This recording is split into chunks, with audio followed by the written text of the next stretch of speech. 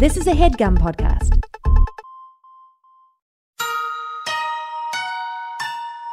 This is Emily, Henley, and Sammy, and you're listening to Too Scary Didn't Watch.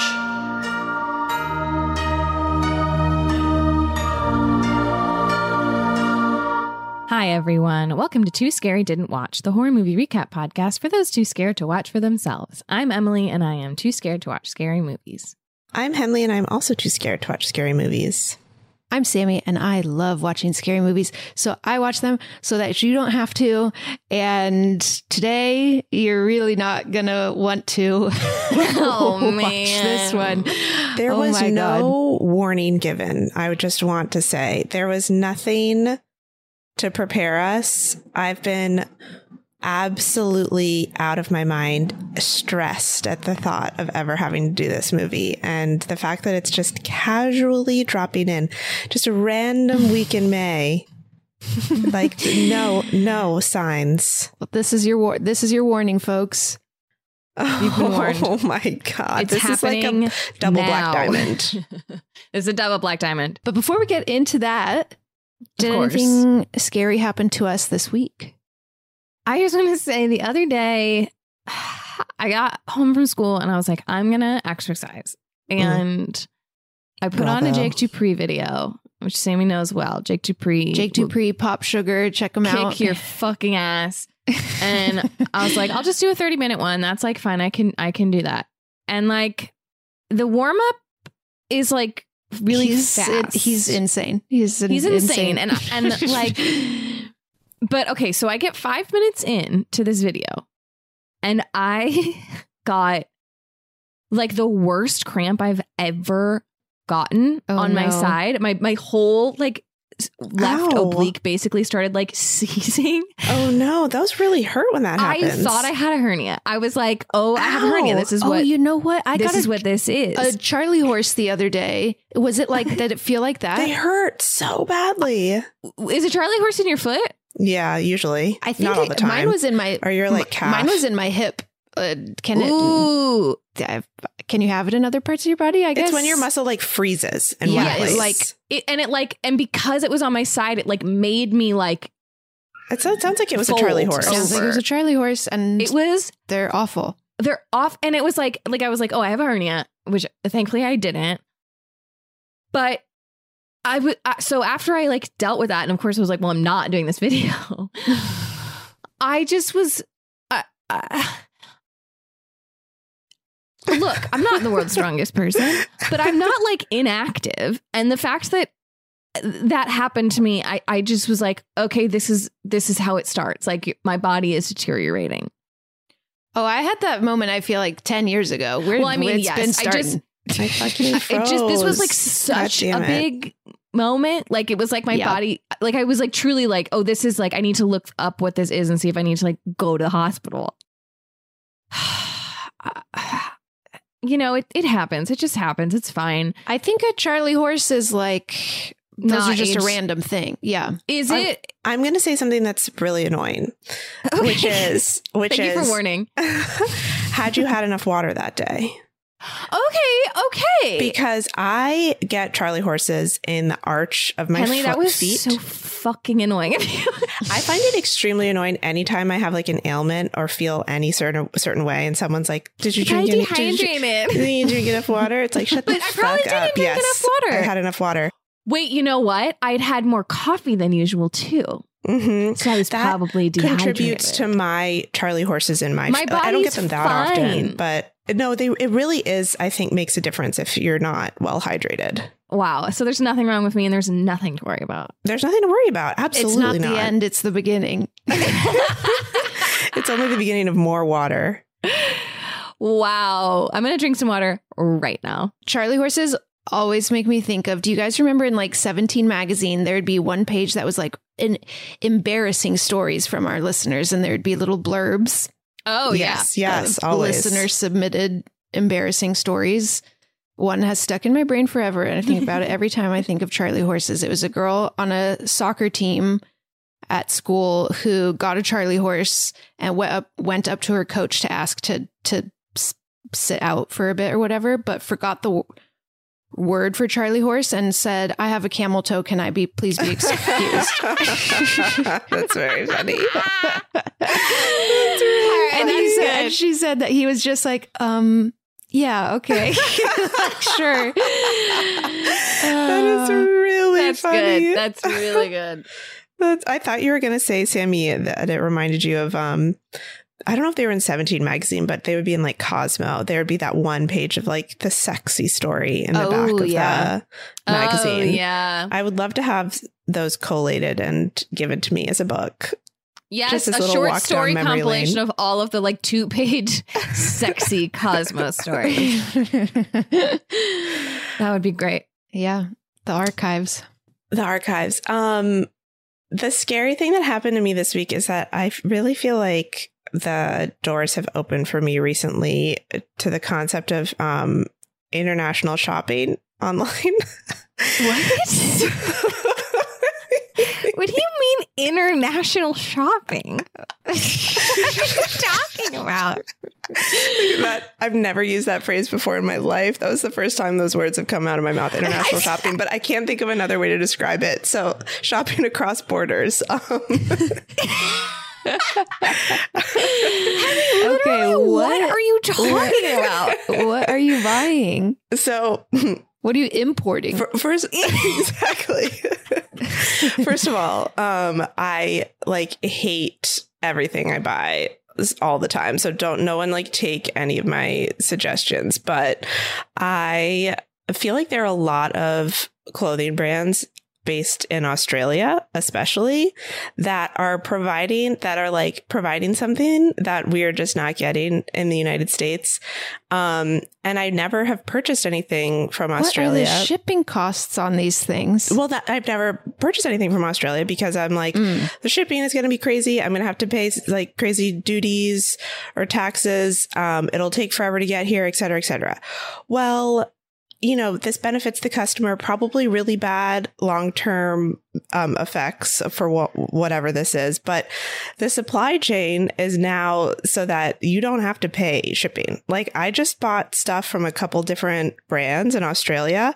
It arrived in a matter of days. It didn't cost me any shipping. But all the clothes that you wear are made not in the United States. No, obviously. No, of course. There's a difference between like where they're made and where the brand is located. You know what I mean? True. But I mean, that like clothes get to you that fast from anywhere, you know? You just don't see it. Well, but usually it's like a brand is located it's like a United States. Sure. So there are lots of stores that are based in Australia. So just like little independent Australian brands? Yeah, actually. How'd you find them? Through Instagram, mostly. Nice. But also there are a lot of like TikTok influencers who are based. Here's where it's TikTok. Yeah, it's TikTok.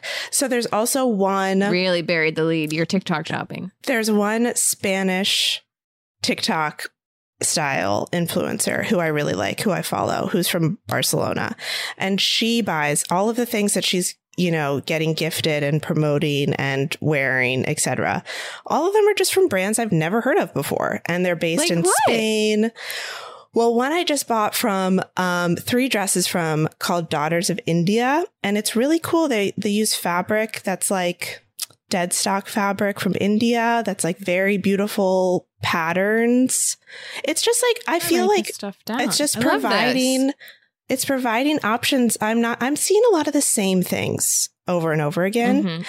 And this kind of opened the door to me. However, when I'm not pregnant, I would like to just go shop like in thrift stores or something where I can try clothes on. But right now I'm pregnant. And so I'm like having to get a little creative. So anyway, I just bought 3 dresses from this place, Daughters of India. I really like it. I recommend it.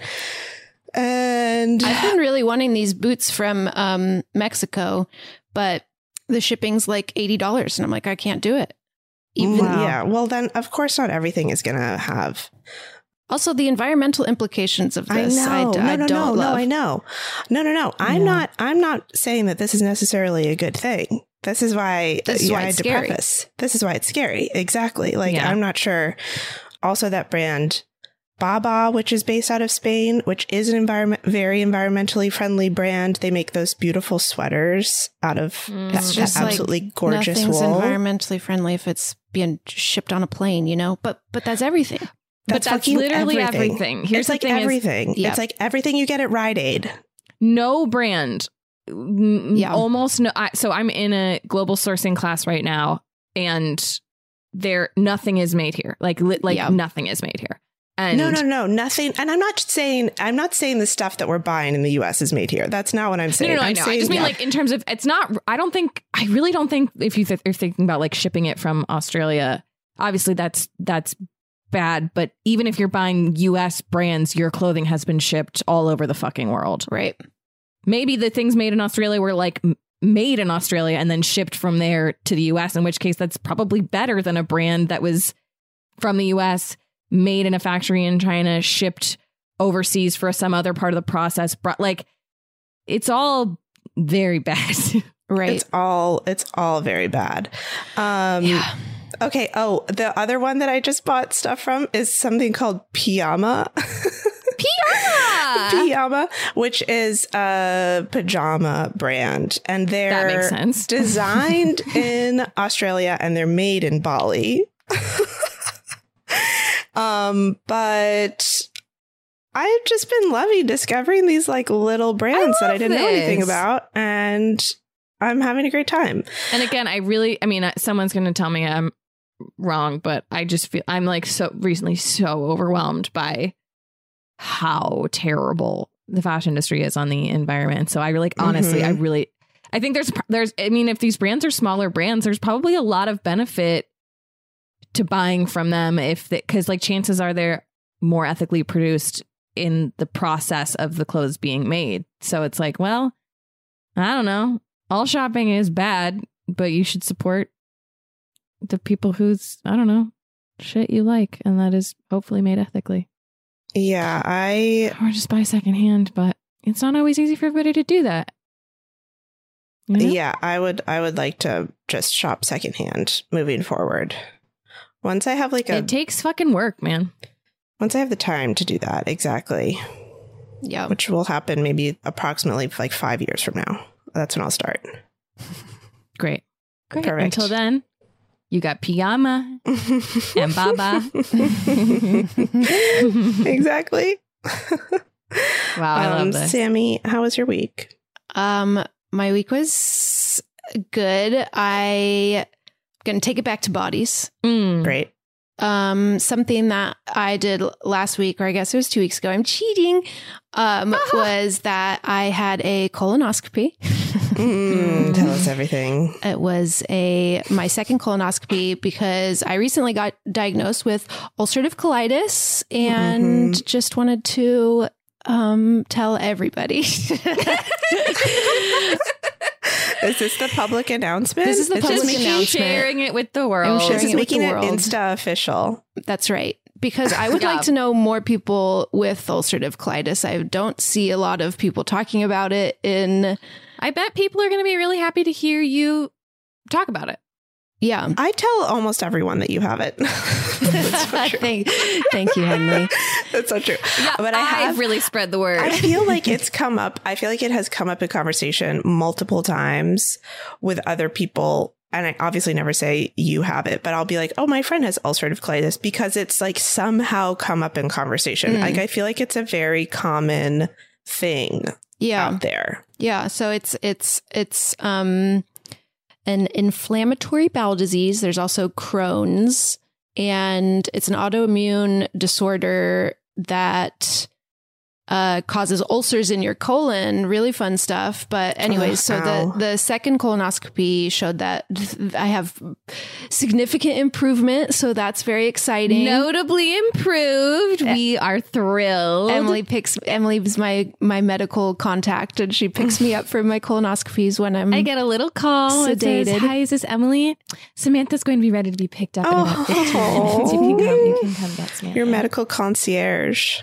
Yes. Your little chauffeur. And yeah, so I just wanted to say shout out to people with IBD. It fucking sucks. Fucking sucks. And just commiserating about it can be healing in itself. So yes. But the true scary thing that I wanted to say about it was that as I was taking an Uber to the colonoscopy, because you're not allowed to drive yourself, my Uber driver, as we were getting on the freeway, did the sign of the cross across his chest, like blessed himself as we got onto the freeway.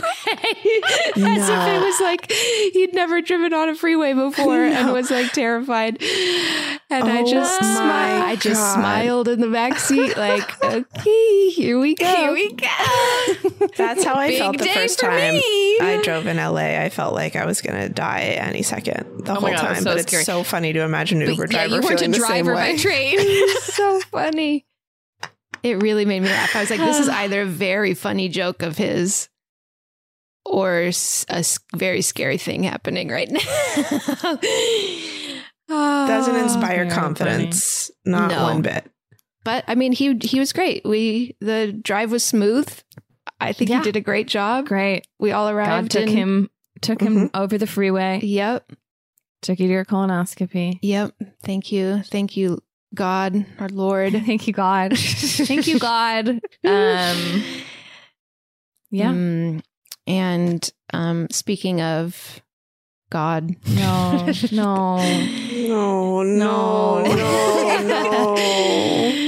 Let's talk about today's movie. Oh my God. We're going to be talking about Martyrs.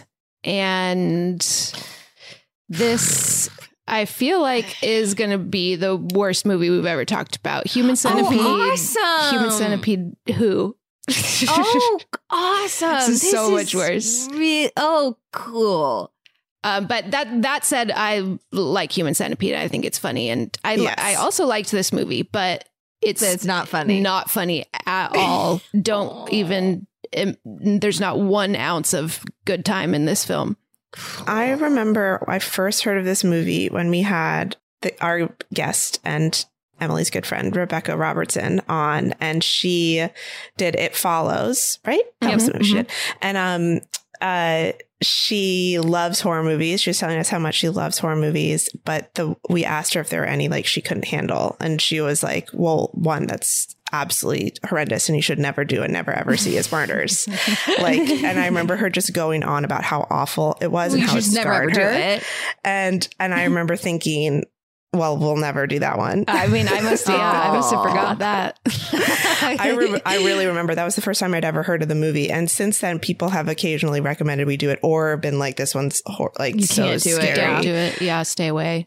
But fuck, the day has come. The day has finally come. It's just like how much we've grown on the podcast. Like I've probably stayed away from this one for a long time intentionally as well. And so I feel like I've reached a point in my horror journey where I'm like, give me the best you got. Give me your best fucking shot. Time for fucking Martyrs. I got it up. My tolerance is just climbing. And so, oh God. And this is a really interesting one for that state of mind, because I think another thing you guys are going to hate is that I feel like it has some thematic similarities to Funny Games. No, are you fucking kidding me? My God. Not in the same way, but I think there is a question of like, are you liking this? You fucking want this? You want this? Is this what you want? Freak. You sick freak. You're sitting here watching this.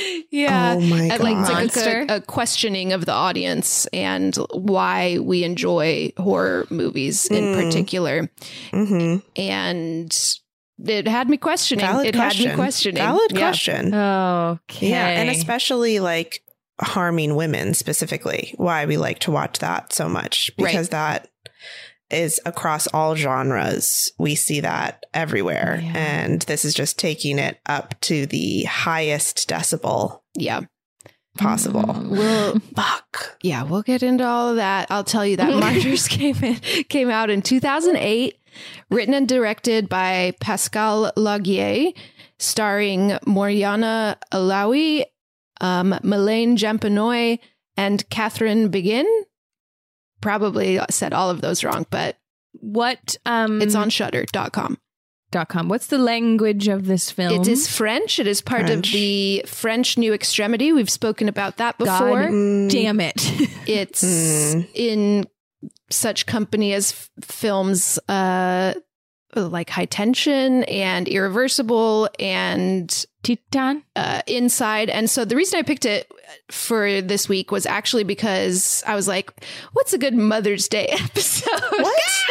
This has to do with mothers? No, it doesn't. But I was going to pick Inside because Inside is a movie told from the inside of a pregnant woman's belly. And oh my God. It's another new French extremity film. And I was curious about it. But then I had also, Martyrs had just been put on Shudder. And so I was just like in the headspace for that type of movie and ended up going with Martyrs. But I'm still curious about Inside. Maybe next Mother's Day.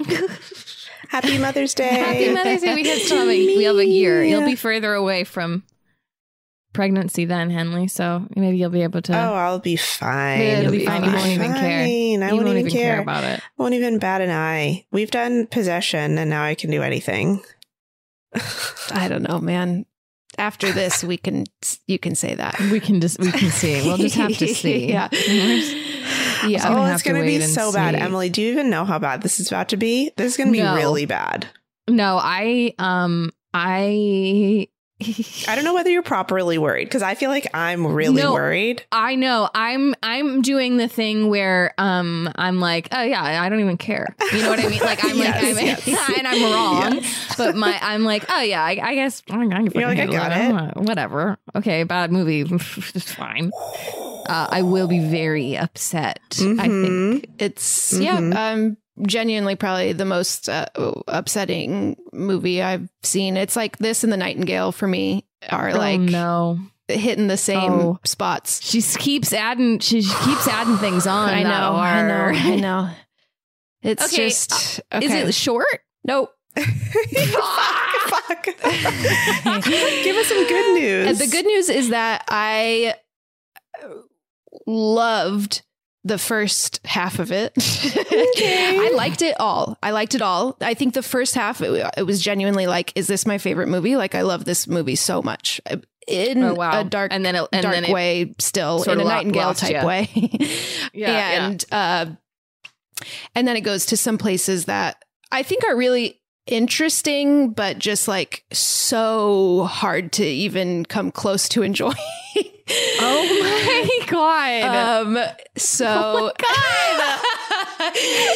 What's gonna happen? It's really bad. No, it's really what's bad. Gonna happen? It's gonna be bad, Emily. Like my hand is like cramping and sweating. We're gonna get Charlie horses. Need water. Yeah, we have to take sips of water throughout this episode for our health and wellness. This movie has a 64% on Rotten Tomatoes, a 22% on Metacritic, and a 7 on IMDb.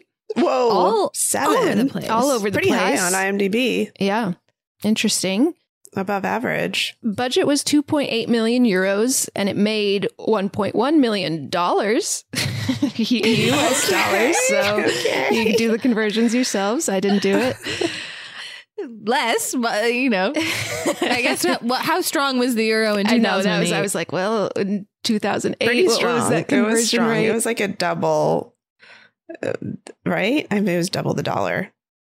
I feel, that's okay. I was actually in Europe in 2008, and I do feel like I was like, man, shit's expensive here. It's expensive.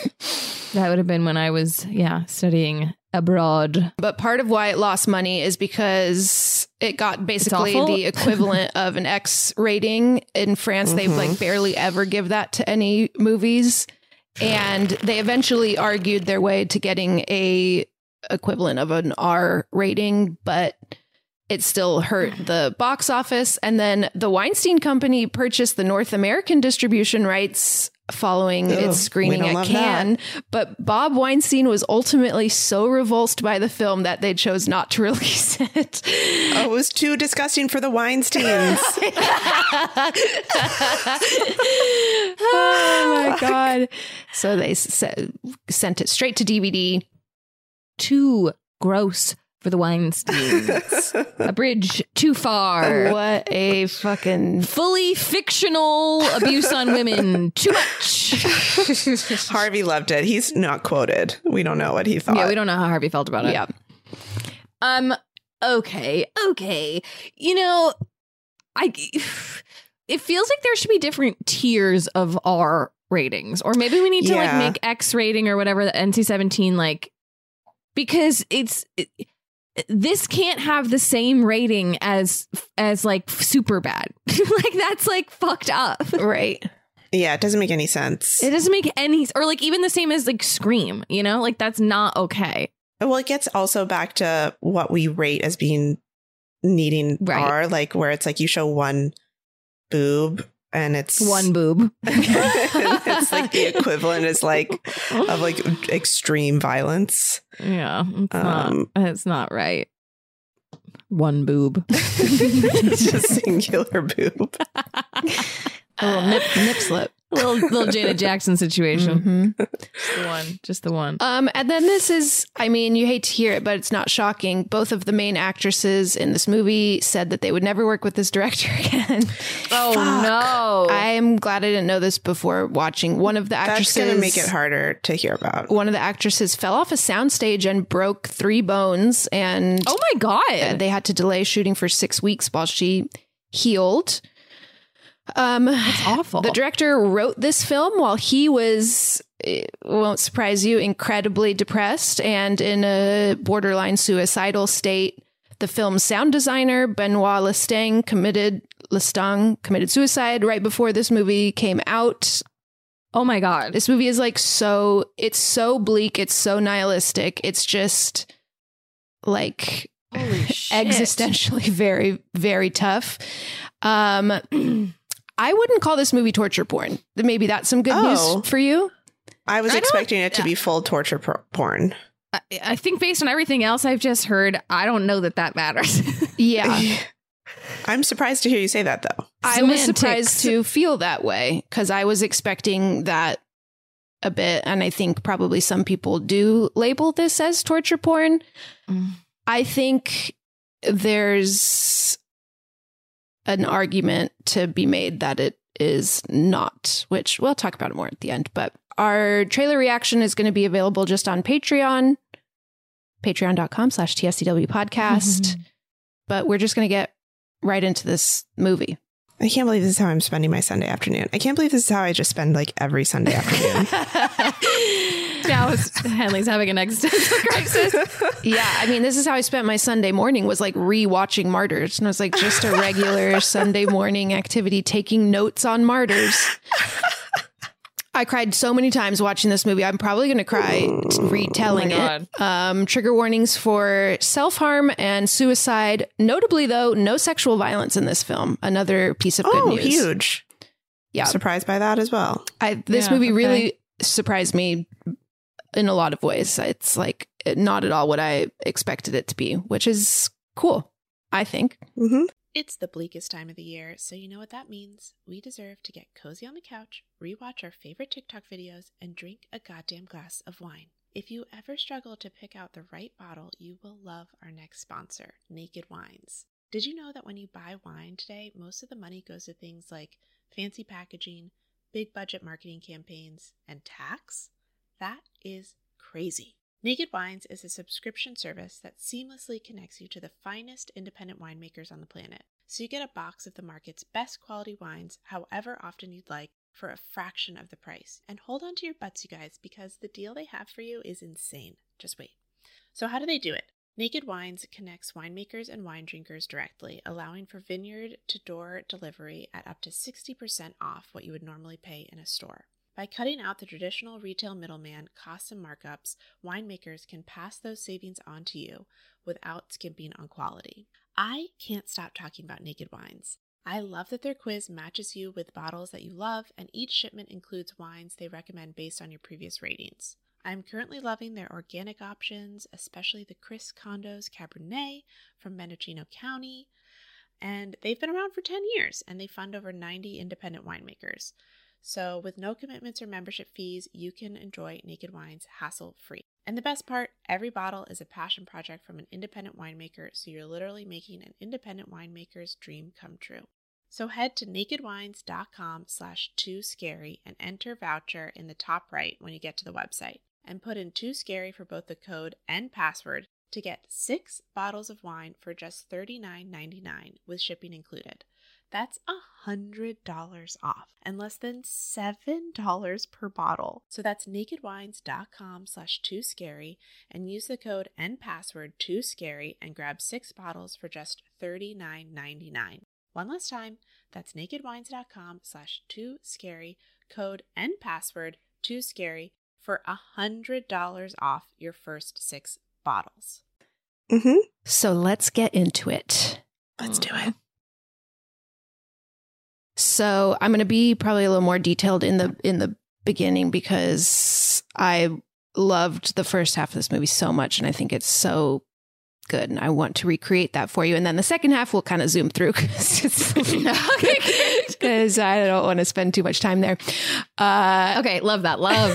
Thank you. So we start with a shot of a girl running, screaming and crying, looking like she's just escaped something very, very horrible. She has cuts and bruises all over her.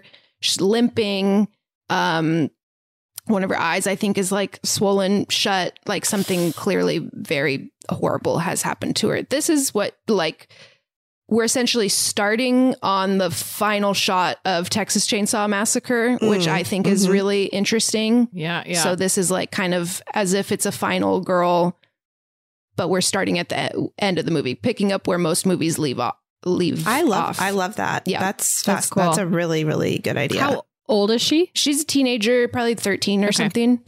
Ooh, young. And then we cut to some Super 8 footage of, it's like almost a documentary that they're like a movie that they've made, or like a news report type thing that they've made after finding this girl. Her name is Lucy, and we're hearing some facts as whoever this reporter is or is going into the site where she was found, or where she like directed them to, like, this is where I escaped from, but this building has now been abandoned. So whoever was hurting her, abusing her, has gone. And but we're seeing the facility that she was held.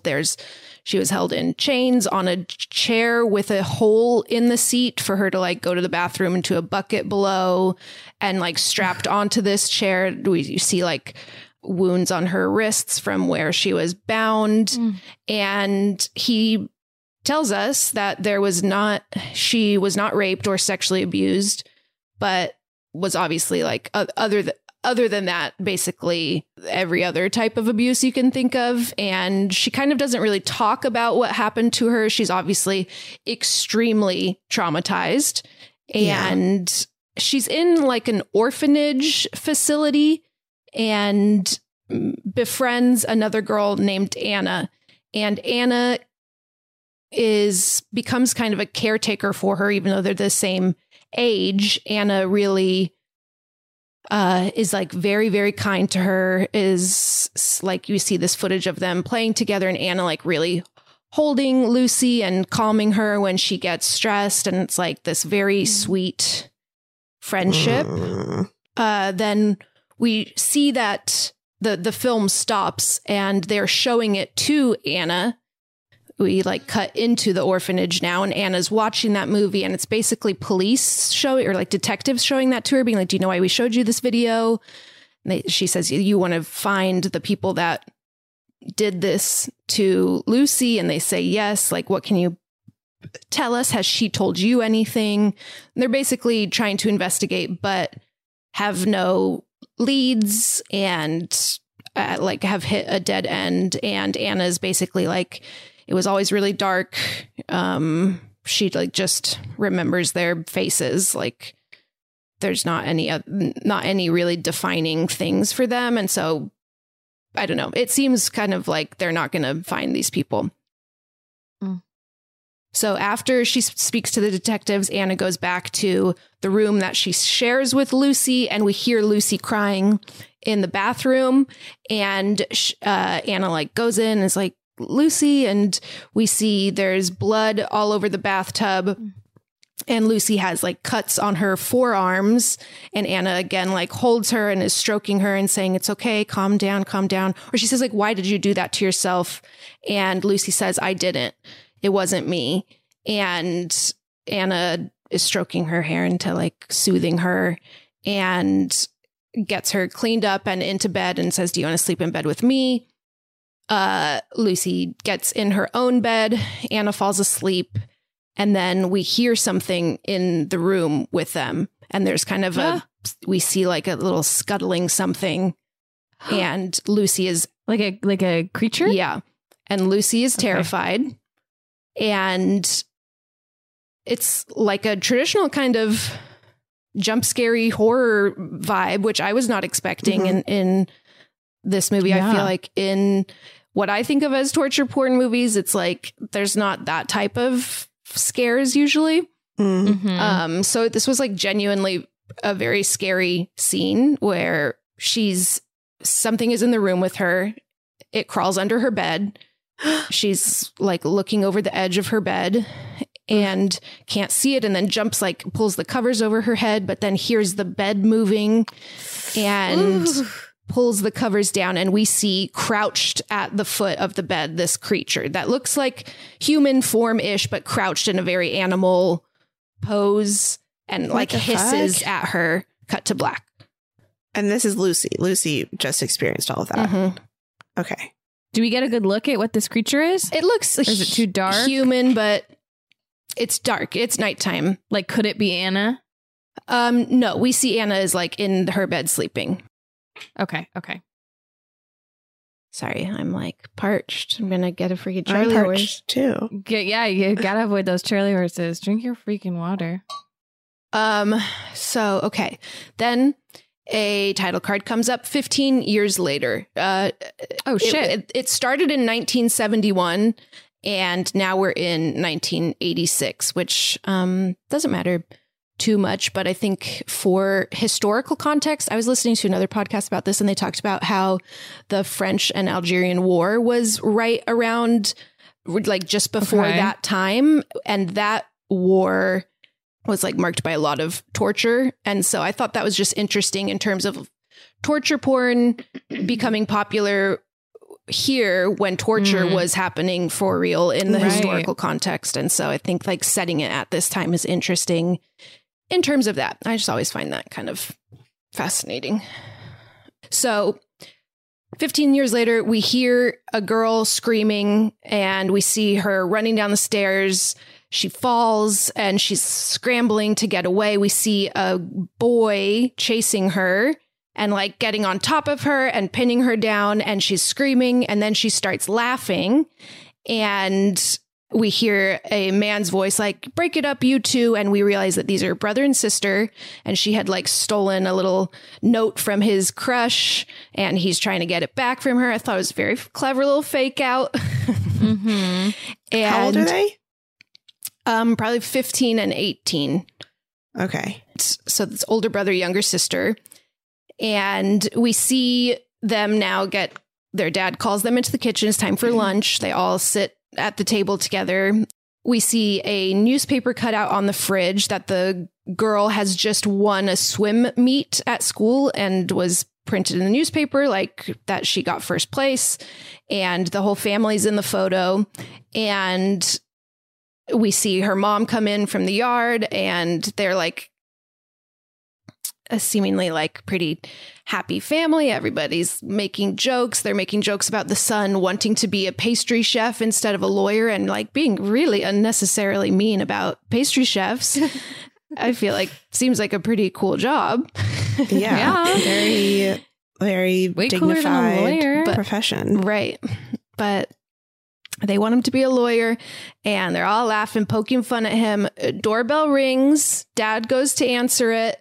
Gets shot through the chest. Camera reveal a woman in a beanie and black, like dressed in all black with a double barrel shotgun, comes into the house, shoots the mom, kills the mom. What? The girl runs screaming, like covered in blood, into another room. She narrowly escapes and like gets into the other room. We see the person with the shotgun has a scar on her eye. So we assume that this is Lucy 15 years later, because we know she had an eye injury as a kid. Wow. And she comes into the kitchen. The son is there kind of frozen in fear. She's pointing the gun at him. And she says, "How old are you?" He says 18. And she looks like she's kind of debating in her own mind what to do. And she says, "Do you know what your parents did to me?"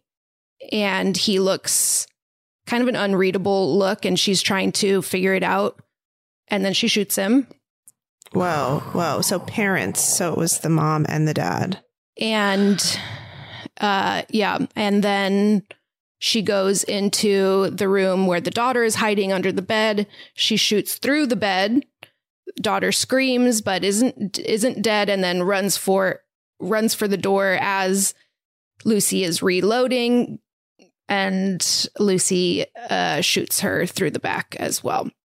Oh my God. And then after she kills all four of them, she drops to her knees and just like lets out these horrible moans and like starts sobbing. And then she's hitting the mom's dead body, saying, "How could you do that to me? How could you do that to me?" And screaming. And she is like, starts screaming so much, and she like grabs her shotgun again, like she's going to shoot them again. She's so angry. And then she just like shoots up into the ceiling, and it cuts to these birds flying off trees. It's a nice cut, but then it like made me think of Hot Fuzz when they're like, "You ever fire your gun up into the air and say, aw?" And I just held on to that joke. Just think about that. Just think about I needed that. to laugh at this moment because it's just absolutely devastating. So this is 15 minutes into the movie, and this is what I thought the whole movie was going to be. This is literally like basically the opening scene, and I thought the whole thing was going to be her trying to get revenge on the people that hurt her. She did it immediately. So already I'm so surprised, and it was very unexpected. Do we get any context of like who these people are, how she found them, why they did that to her, anything? Eventually, but no, right now we're like confused. How does she know that these are the right people? Like, we don't know anything that's happened. And so she then calls a payphone, and Anna is there waiting, answers it. Lucy tells Anna it was them. I did it. And Anna's looking really panicked, saying, "You did what? What did you do?" And she said, "I killed them all." And Anna's looking scared and says, "You were supposed to just observe them. Like, what are you talking about? Like, what's the address? Like, I'm coming there. I'm coming there right now." And I think she mentions here that she recognized them from the photo in the newspaper. Oh, from the swim meet. Yeah. Wow. There it is. This is why you should never win awards. Never be seen publicly. Mediocrity will save you. Especially if you've tortured someone and they're looking for you. Don't get your picture printed in the paper. So Anna gets the address. She's on her way to come to Lucy. And as Lucy is waiting in the house, we hear something move, scuttling around, and looks around the corner, and we see it's like a woman's body with cuts all over it, essentially. And she's moving in this very like primal, crawly, like descent type way. And Lucy looks very scared and she drops her gun and grabs a switchblade, and she's moving slowly, trying to approach the creature. The creature just scuttled away, but she dips her hand in a pool of blood and is showing her bloody hand now as like an offering or like proof. And she's yelling out, "I did it. Look, I did it." And The creature jumps on her, attacks her, grabs the knife out of her hand and starts slicing her back. Oh, Jesus. She's screaming and like is able to kick her off and runs into the bathroom and is hearing the creature outside the door and crying like, and then she turns her head and sees herself as a kid chained to the chair. And we go into a flashback. And someone comes into the room with her, sitting on the chair and grabs her mouth to like pull her mouth open. And it match cuts to her back in the bathroom that she's shut herself in with her, like holding her own hands over her mouth now from screaming. And I love a match cut and think this movie's edited very well. Just calling that out. And she doesn't hear the creature outside the door anymore. So she's like very slowly opening it, seeing if the coast is clear. And as she like reaches her hand out, the creature stabs her through the hand. Jesus. And she runs out of the house screaming into the woods and is like running, screaming through the woods and runs straight into Anna. They collide and like collapse onto the ground. Lucy is in a complete state of panic, and Anna again is like holding her and like stroking her immediately and is like, it's okay. Like, calm down. It's okay. Lucy's saying she's in there. Anna goes, I know. It's okay. Like, calm down.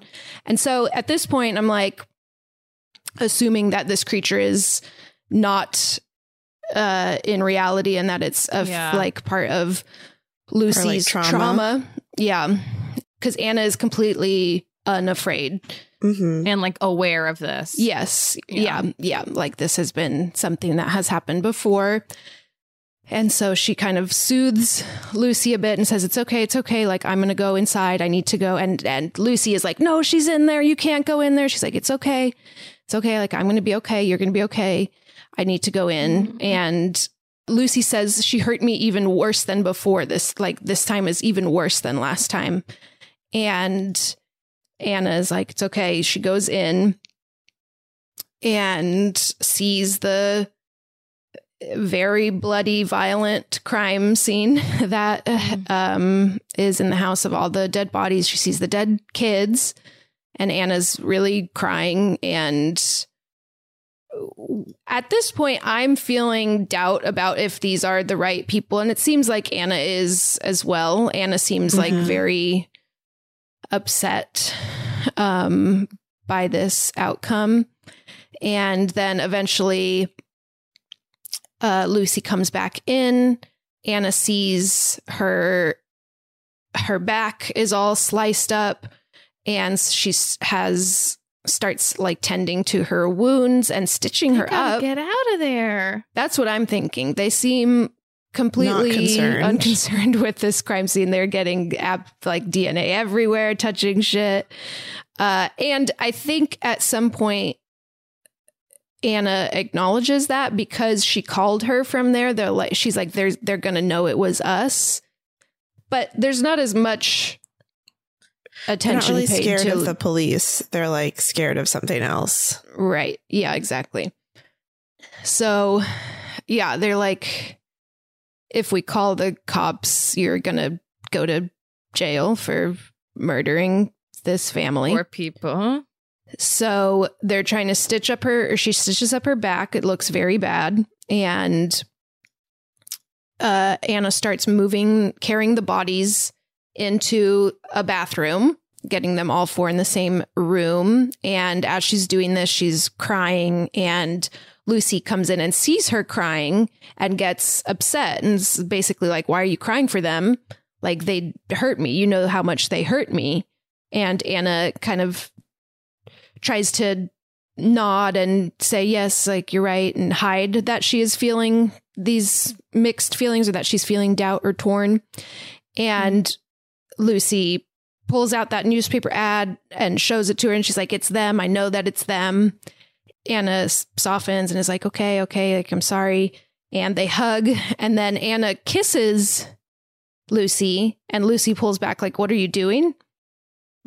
And Anna just like hugs her again. And Lucy starts crying. And Lucy says, will I ever be free of this?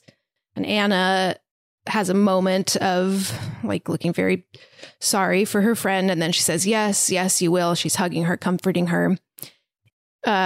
We see later that Lucy wakes up in a bed in the house now and looks... That same house? Same house. They're still in the house. And she like... Do they have somewhere else to go? She looks out the window and Anna is disposing of the bodies. She's dug a big pit. It's raining outside and she's dragging each of them one at a time into this pit. Wow. Anna is a really good friend. She's a really good friend. She's a really good friend. As she comes in for the mom, she sees that the mom is still alive. What? No. Yikes. And the mom screams when she comes to consciousness, and Lucy hears it. Ow. And Lucy comes down and Anna is telling her, like, be quiet, please. Like, you have to be quiet. And it's clear that Anna wants to help this woman and is like, you have to be quiet. And she takes the daughter's body and is carrying it out. And Lucy comes in and is like, what? I heard a scream. And she's like, oh, no, it's fine. Like, it's okay. And she's like, I thought she was back. And Anna says, no, it's okay. Get your stuff. Like, it's time for us to go soon. I'm just finishing up.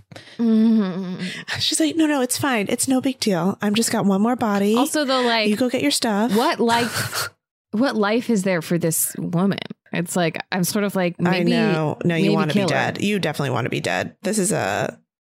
You want to be dead in this situation.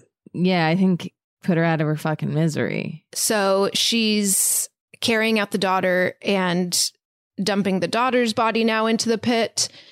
I hope she's really well hydrated. She's got to be very strong. So many Charlie horses. God. This is a really big risk for Charlie horses. This is a huge Charlie horse risk. Charlie horse risk. I haven't seen her take one sip of water. Okay. And she's been crying. I'm worried. I'm worried as well. I'm worried. And rightfully. It's taking me right out of the movie. I need to see some water breaks. Otherwise. Yeah. Doesn't make any sense. I actually do have a note later about water, and we'll get there. So then we see that as Anna is outside dumping the body, she hears Lucy screaming inside and runs inside to help Lucy. And Lucy has locked herself in a bathroom, and we see that she's in there with the creature. This is like a very scarily film scene. There's like a clawfoot tub and the creature's on the other side of it, like climbing around, it's all like putting the limbs in the tub and then looking under it. Just is very spidery, kind of crawly. And Lucy is screaming, Anna, help me. She's in here. And Anna's trying to get in, but the door is locked. And she's like, you unlock the door, and she's trying to bust it down. The creature grabs the knife and stabs Lucy through the leg and then through the shoulder. What the fuck? And Anna is able to finally bust down the door. She pulls Lucy out of there, and then Lucy like lunges like with both of them into another room and locks the door, like she's running from the creature, and she's panting, and she's like yelling through the door now at the creature, and she says, leave me alone, I killed them, and she like whimpers and says, I even killed their kids. Oh my god, it's so sad. I'm like gonna cry. And she like starts to cry at this moment, and we get another flashback of her in the chair, and a woman comes in and is feeding her some nasty looking slop. Actually kind of looks like split pea soup, but we know from Lucy's face that it is horrible tasting. This is a huge pivot from what we're talking about, but recently I had a can of split pea soup.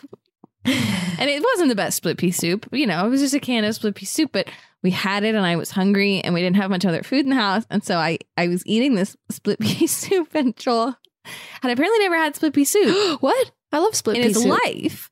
And so I was like, oh, well, you should try it. And he took a bite of the soup and was like, why would anyone eat? He was like so much more confused having tried what I was eating. He was truly like, It's you disgusting. are ill. Like, what's wrong with you?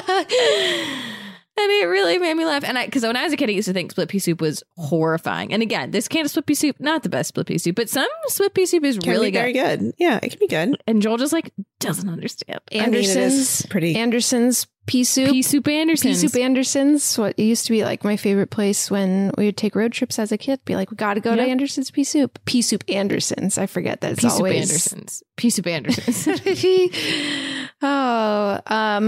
But yeah, so Lucy's being fed what looks like pea soup, but based on her face. I mean, Ew. maybe based on her face, it is split pea soup, but she hates seen it. Joel's face. Yeah. Gross. And she pushes back and the woman gets her ankle caught. There's like some metal protruding out of the ground, like a I don't know, wire thing, and it twists her ankle and she falls down and collapses, and it gives Lucy the window to like grab the keys from her. She unlocks herself as the woman is like screaming on the floor, like, stop it. No, no, no, you little bitch. And Lucy frees herself and is running. And as she's running, she doesn't know which way to go, but she sees light like through a door, like daylight, like that seems to be the right way. But then from the other direction, she hears the sound of a woman whimpering. And so she turns around to look through this other door as the woman with her broken ankle on the floor is yelling like, no, don't go in there. Don't go in there. And she goes into this other room and sees another woman tied up to another chair with, I think, her mouth sewn shut.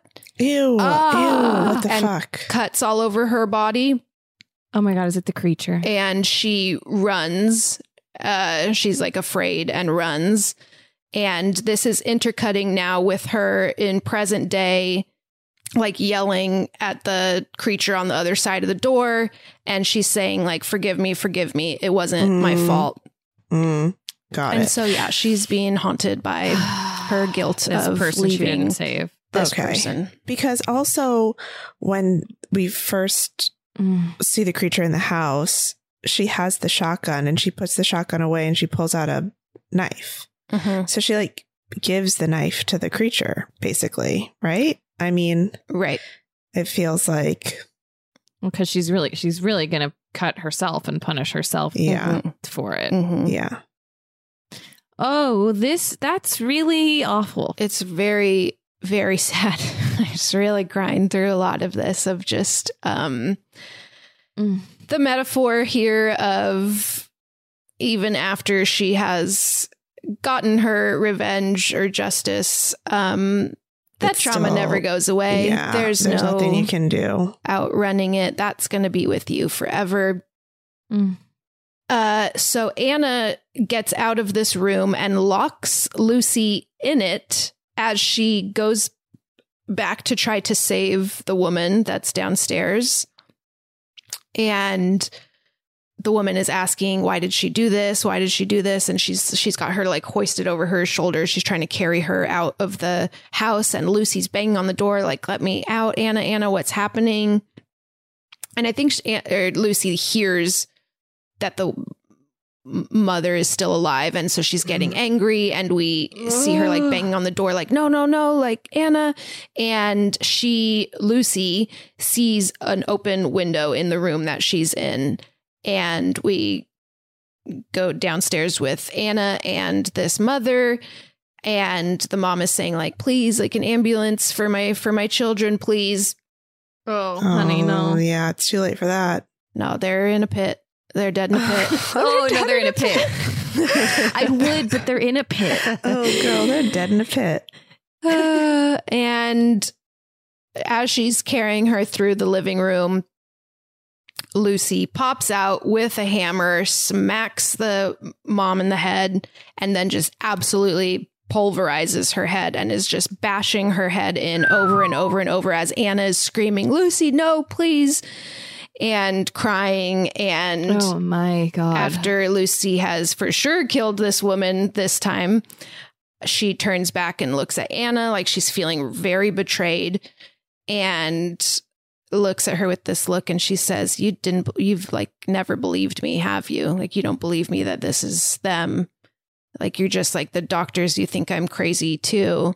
And Anna's like pleading with her and being like, no, that's not true, Lucy, I'm sorry.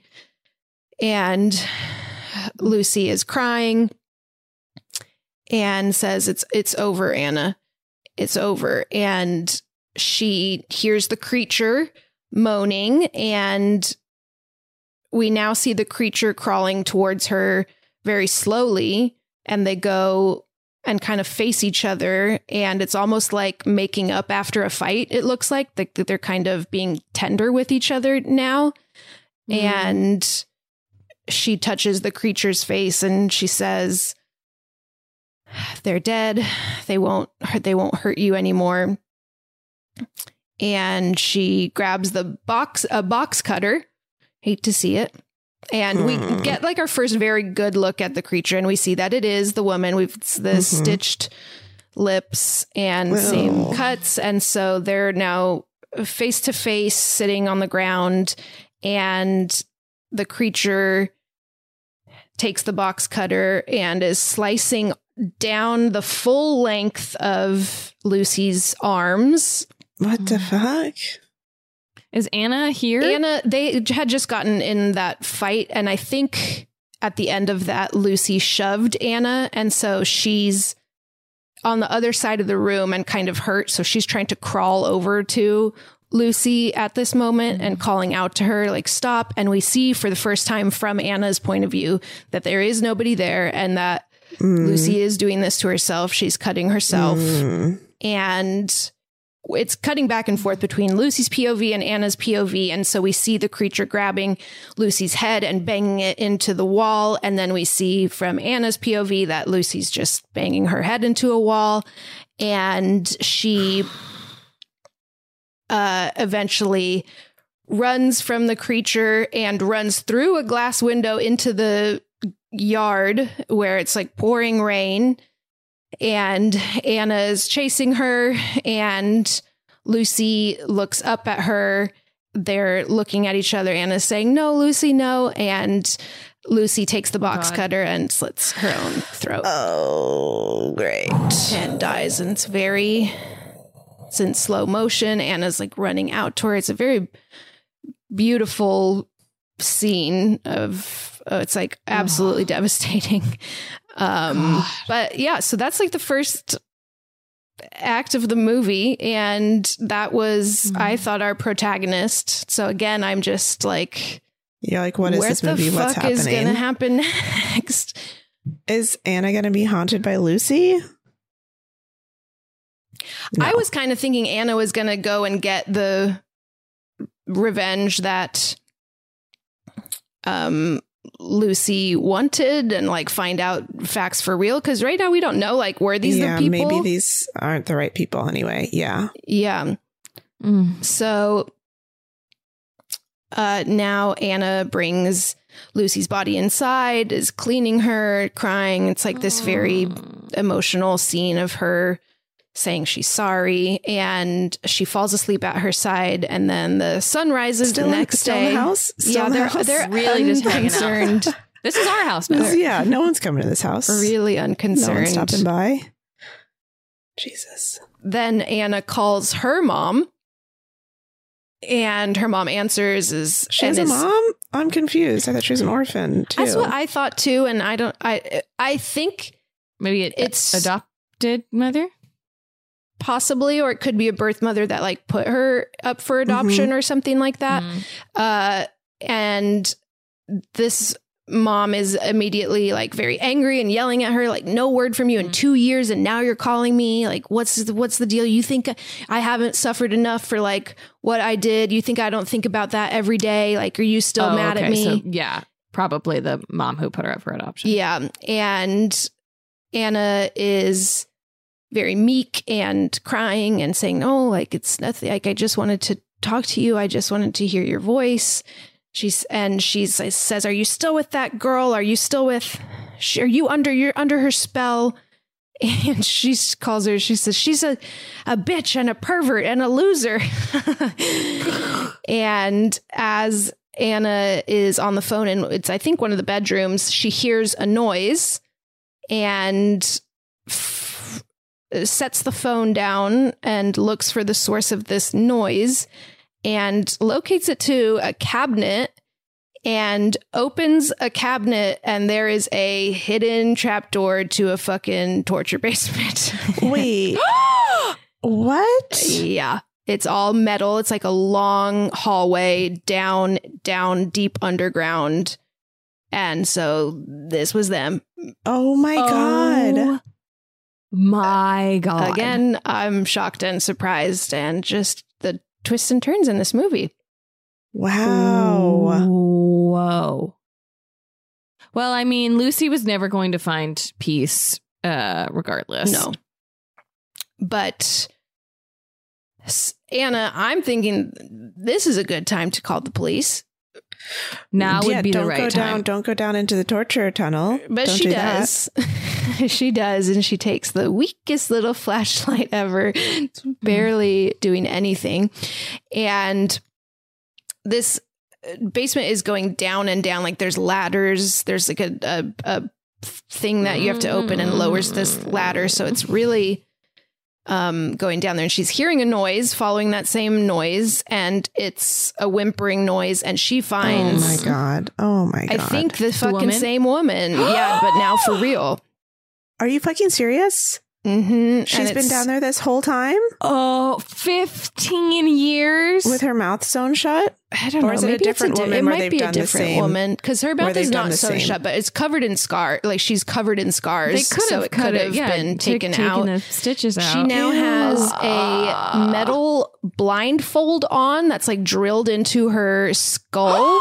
What the fuck? And a metal diaper. It's really bad. It's so bad. Oh my God. She hears Lucy and she's... You mean Anna? Oh yeah, Anna.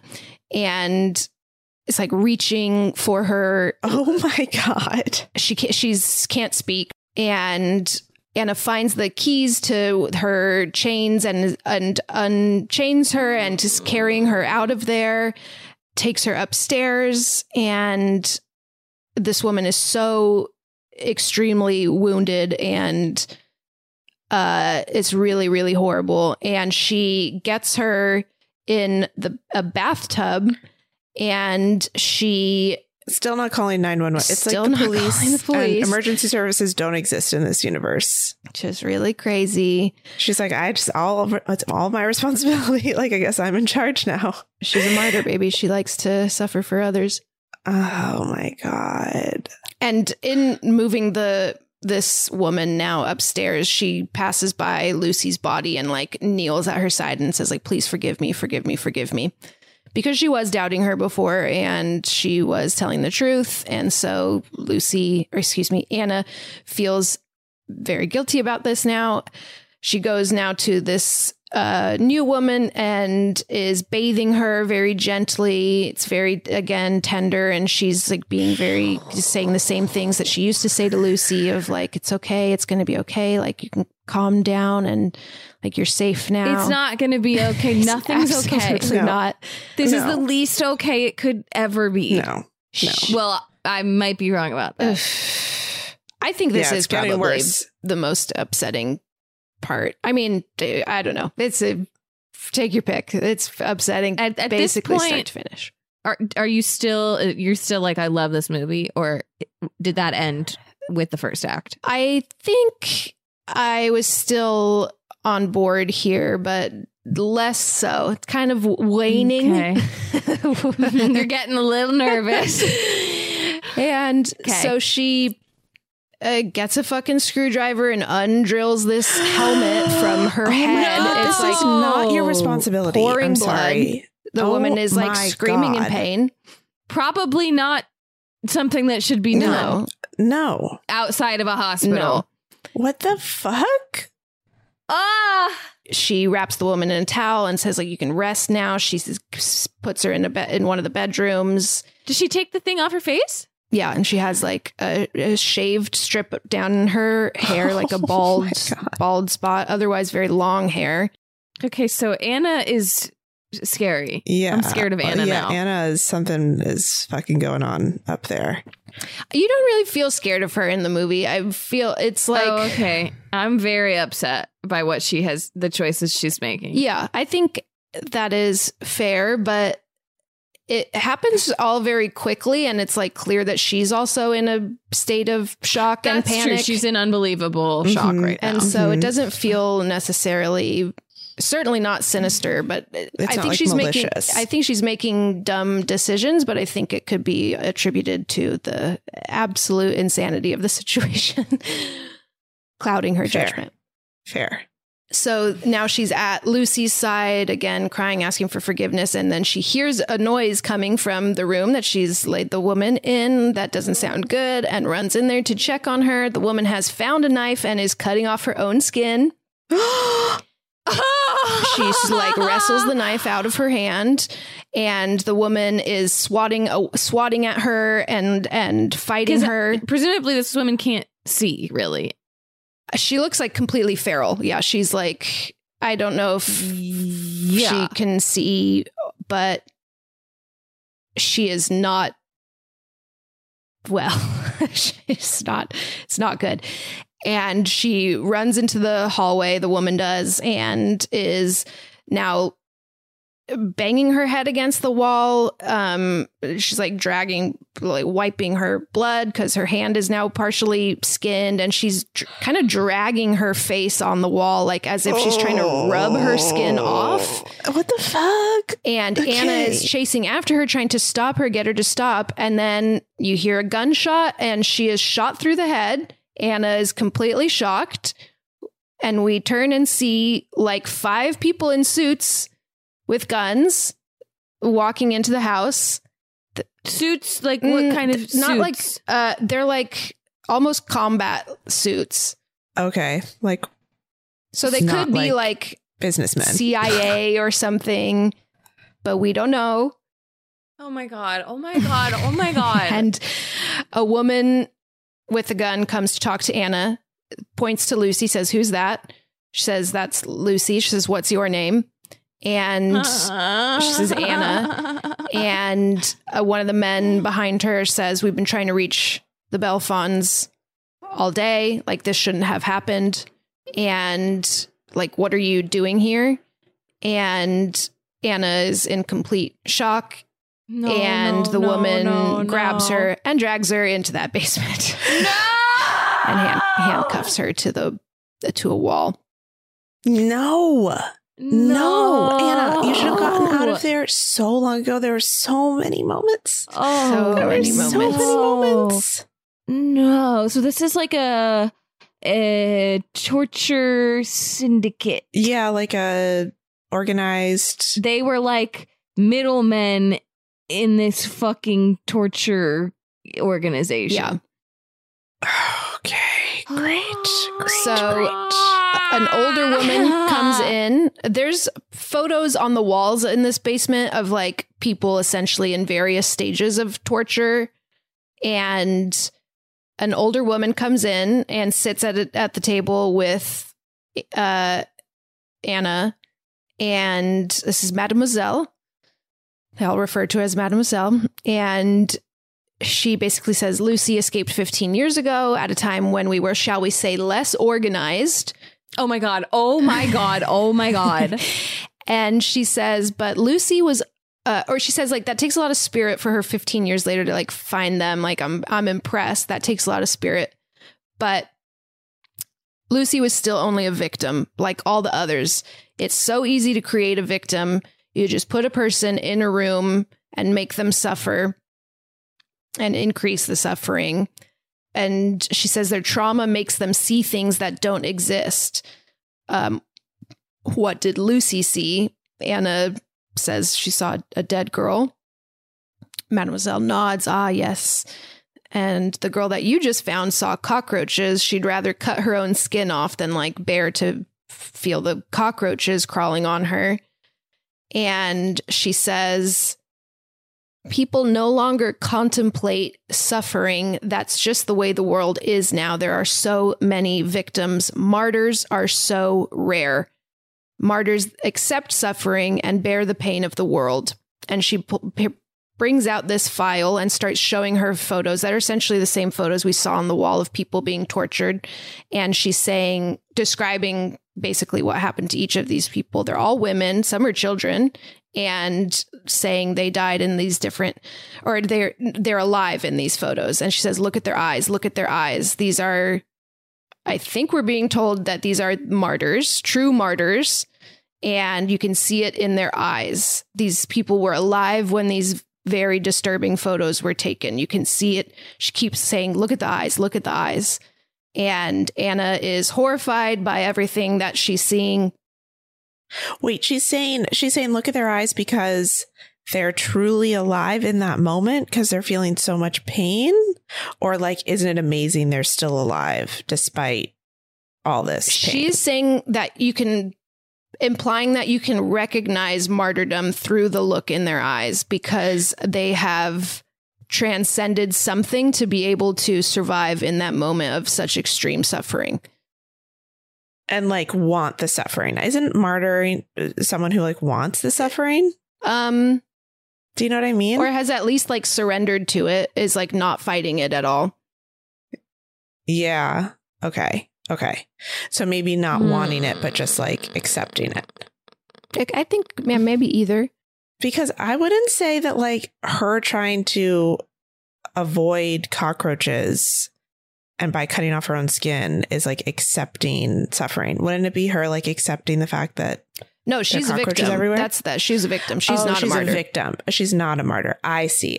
Martyrs are very rare. I see. Okay. Got it. And so, yeah, she's basically revealing that they've tried all these ways. They're basically a syndicate that's trying to create martyrs because they think that in reaching that point that you might be able to get a glimpse of what lies beyond. Well, Mademoiselle, I would like to sign you up for this little task. Let's see how you do under these conditions. Maybe you're the one. So they're like religious zealots? It doesn't feel particularly religious, but I suppose so. I suppose that's probably part of it. They're at least in search of answers of what happens after you die. And they think that they can get there by bringing people to the absolute brink of death over long periods of time. Awesome. Cool. Some people come in, some henchmen, and chloroform Anna. She wakes up in the same room we saw earlier. Here we go. Chained to that chair with the hole in it. It's so much worse when you like know what's gonna happen. Do you know what I mean? Yeah. She's being fed the slop now. It looks so fucking nasty. I mean, it looks like split pea soup, which I think is good, but like her reactions to it are just really upsetting. Ew. We see time is passing. This like keeps going in and out of fading to black. Like time is passing. She is down there for a long time. We see her peeing in the little bucket. And then a man comes down at some point and uncuffs her and is basically looking like he's kind of challenging her to run for the exit. And then as she does, he punches her and basically beats the shit out of her anytime she tries to escape. And this is now just like the fucking worst montage in the world of just her repeated suffering and torture. Yeah, I guess it's torture, but it's mostly she's being beaten by this man and some things that really upset me. Great. Yeah. I want to hear it. Tell us. Were that you could see that her underwear is wet because she has to pee through it because she can't like take that off. Yeah, she's like that was UTIs probably all the time. Very upsetting to me. Ooh, which would be that would kill you eventually. Yeah, that would just fucking kill you eventually. That would be great. if you could die. Mm-hmm.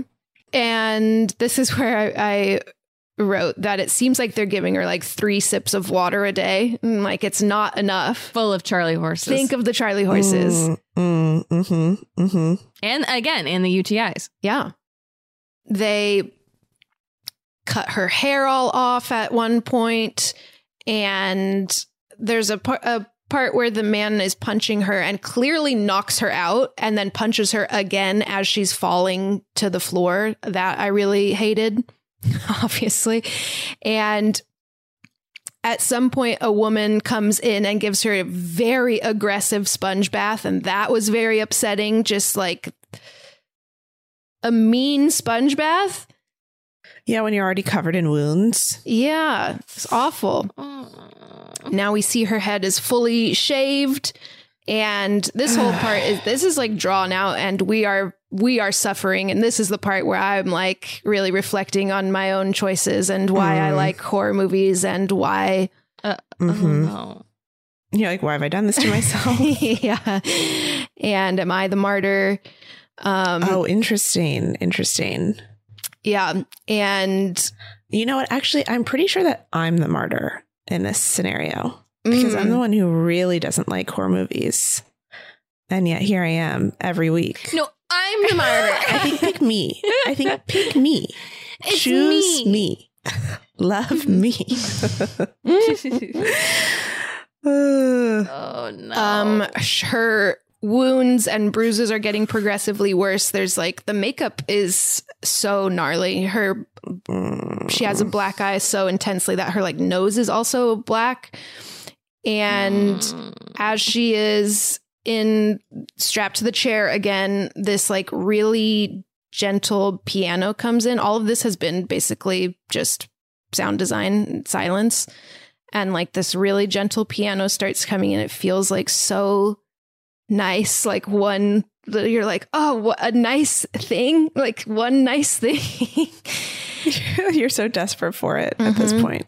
And we hear Anna is hearing a conversation between her and Lucy as kids. We're hearing the audio of them talking to each other. I'm gonna cry.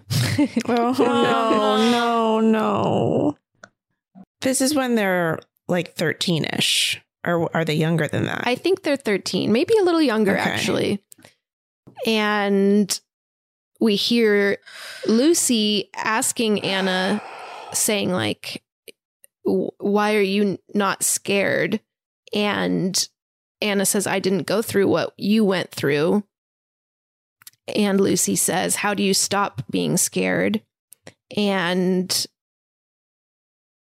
Anna says, you let yourself go, I think. Just let yourself go. And she's like looking so beaten down, and she like something in her eyes changes, and we hear Lucy say, you're not scared now, Anna. You're not scared anymore.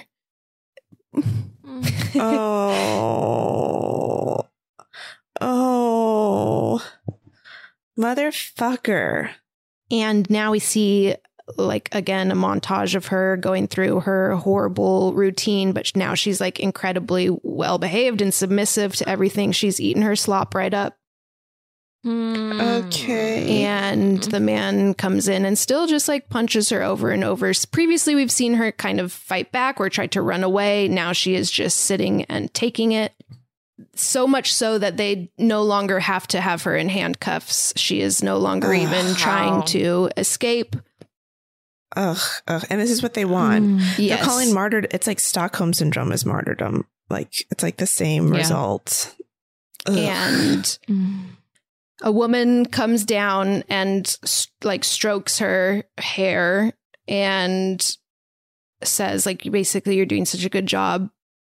Your suffering is almost over. There's just one more stage. No. And the man comes in and carries her into this very medical looking room and straps her into this contraption that looks kind of like those things astronauts train in, that are like those circle things that spin around. So she's kind of strung up, a little Christ-like also.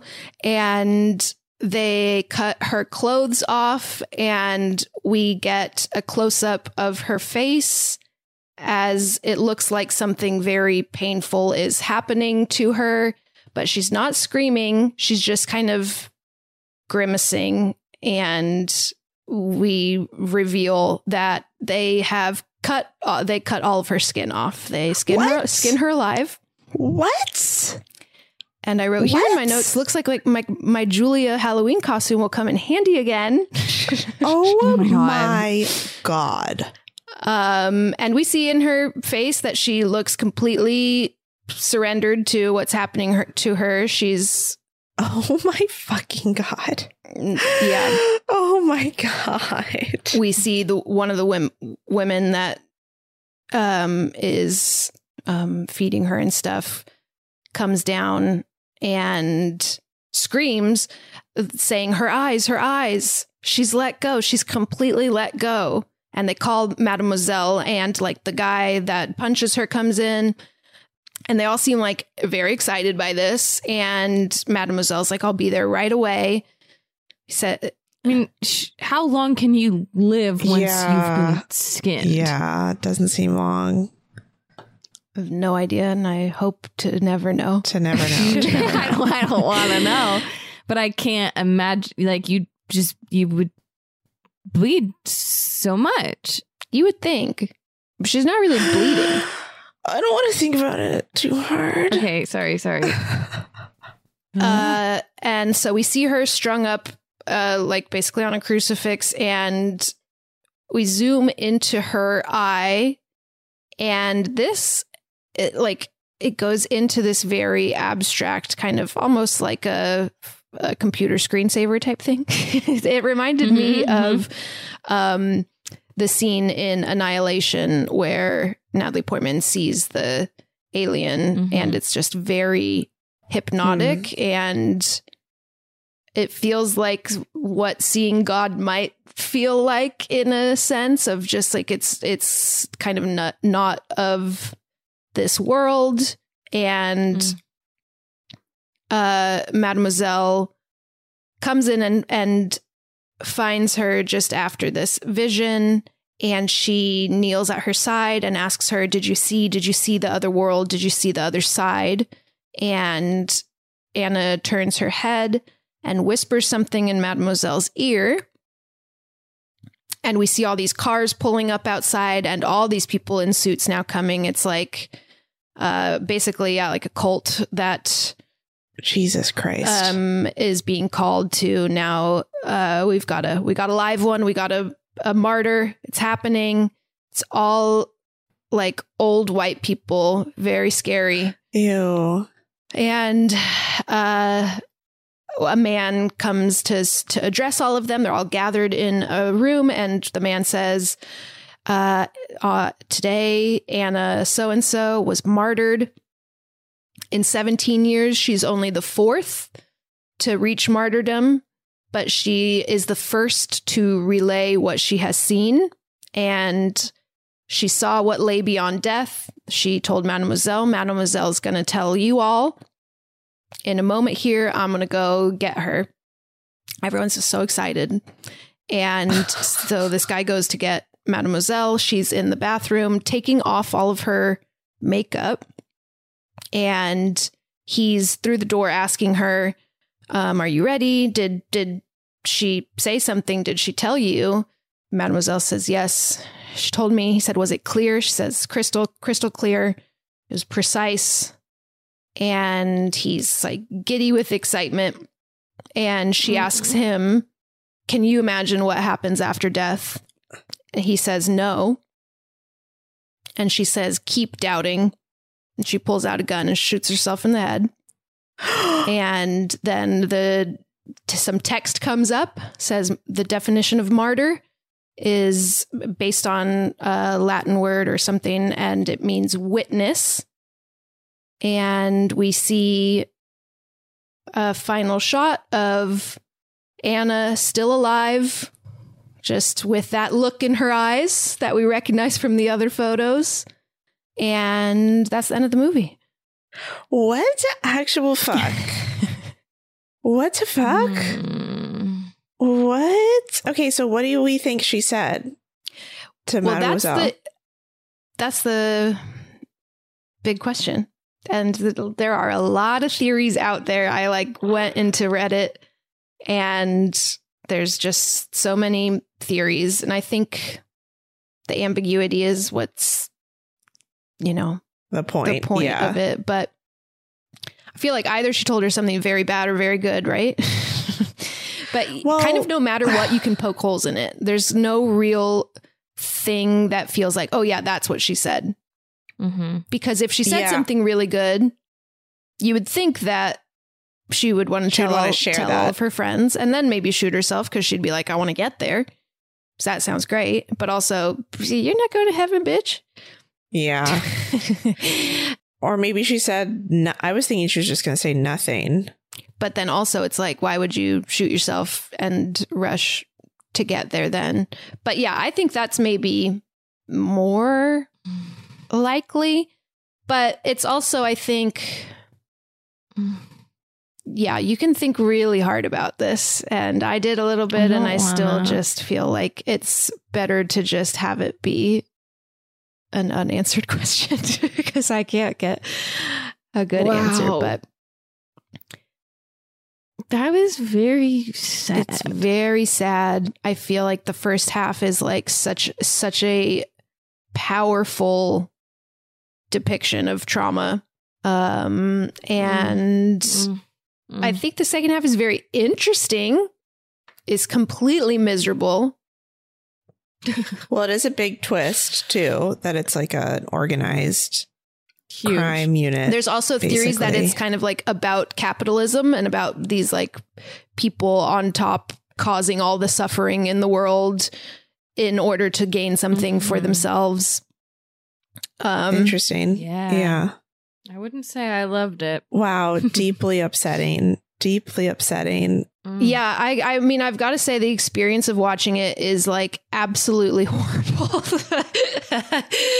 I just couldn't believe how, there's just nothing nice in it at all. It's so fucking bleak. It makes you feel like absolute shit. But I like to feel like shit, but then it's like made me feel like such shit that it questions like the nature of that desire and suffering. Yeah. And I feel like that's kind of the point of the whole movie is like, what is the point of this suffering and pain? And like, why do I like to sit in that feeling?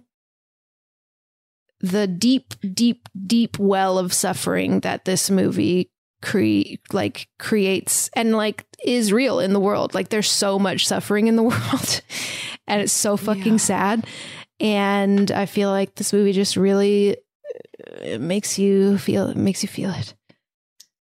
Jesus fucking Christ. I feel like I need to go to sleep. Yeah. It just made you depressed. It sent you into an extreme depression. Yeah, I'm sort of just like ready. It's good to, I need to,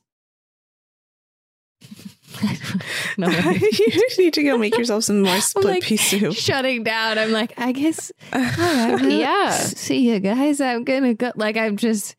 It's like pulling you into the pit of depression. Yeah, it's like I've like this movie has like broken my spirit. Yeah, it feels that way. It's just like a fucking weight pulling us down into the depths of despair. A quote from the director, he said he intended to make the film's audience feel real pain and share it as part of an honest process of communion. It was a very Catholic process. I have a very Catholic mind. Yeah, well, so it's bringing us together. Suffering is bringing us together. Thank you to the director. I don't like it. Oh my God. What do you guys say? Worse than Human Centipede? Good. It's different. Was able to talk. Yes and no. It's different. different. Like Human Centipede was physically more difficult for me to endure. Mm-hmm. This one is absolutely emotionally more. Yeah. I'm like, I was pretty much able to walk away from Human Centipede being like, that was nasty and bad. And this one I'm going to be like, well, I am sad and I don't know how to recover. We have our own trauma monsters now. I think that I was expecting there to be some kind of bigger or more severe or upsetting betrayal that happened between Lucy and Anna. And I thought that was going to be part of the martyrdom. And that didn't happen. So I'm relieved in a way. I'm glad I didn't see anything get screwed into anybody's head. Seeing it screwed out is, I think, just as bad. Yeah, well, I mean, yes. I was worried we were going to get that again. Right. You know, I thought we were going to do more.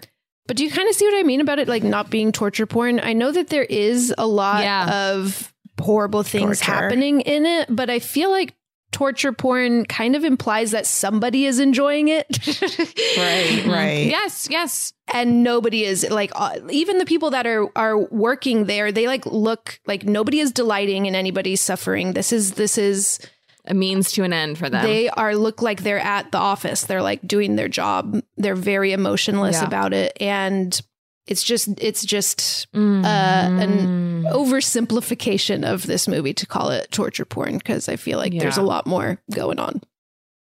The thing that bothers me is that there are easier ways. I mean, I know part of it is, I mean, the whole thing rests on this idea of martyrdom, which would require extreme suffering. But if you want to know if the whole point is what you want to know what happens after death, wouldn't you just try to like kill people and bring them back to life? Wouldn't that be like what your goal is? Instead of this other crazy goal, which seems a lot harder and more time consuming. Yeah. I don't know. Maybe you would end up killing a lot more people if that was what you were trying to do. If we want to start a cult, we could do that. It just feels like more rational choice. Yeah. I agree. Just focus on that instead. I agree. Do they ever acknowledge that? Do they ever say like that doesn't work because X, Y, and Z? No, nobody even thought of that. They needed you there. They needed your guidance. Bothers me. That really bothers me. This organization needs some restructuring. Yeah, boy, oh boy, what a fucking I'm sad. Devastating. I'm sad. film. I'm sad. Oh, I know. I'm curious because I was gonna do Inside. I was like, I bet Inside is not as fucking sad as that, but maybe it is. Who knows? Again, in a year we'll find out. I bet we'll find out. Yeah, just give it time. God damn it. Okay. But okay, we did it, and we never have to do it again. Great. We did Proud it. of us. Never again. Have to do it again. Ever again. I'd say that this movie really surprised me. I'm glad that I saw it. I don't really recommend it to anybody. No. I'm putting it out of my mind as quickly as possible. I'm forgetting it already. I'm gonna try. Yeah. I'm already losing the details. Okay, great. It's gone. And it's gone. no voices. No voices. Oh my God. Can you imagine trying to do a silly voice right now after that? No. Oh yeah. No. We will say a very somber from all of us here at Too Scary Didn't Watch. Goodbye. We love you. Hug. Give each other. Give each other hugs Take care. and stuff. Yeah. Take care of yourselves. Take care of yourselves. Drink some water. Stay hydrated. And Goodbye. Bye. Thank you, my friends, for listening to another episode of Too Scary Didn't Watch. If you had fun hanging with us, don't forget to subscribe, rate, and review on Apple Podcasts and Spotify. We're also on Twitter and Instagram at TSDW Podcast. And if you're interested in things like bonus episodes, video trailer reactions, and other cool content, head on over to patreon.com/TSDW Podcast. All right, we love you all forever and ever, starting a while ago and continuing into eternity. Adios. That was a HeadGum podcast.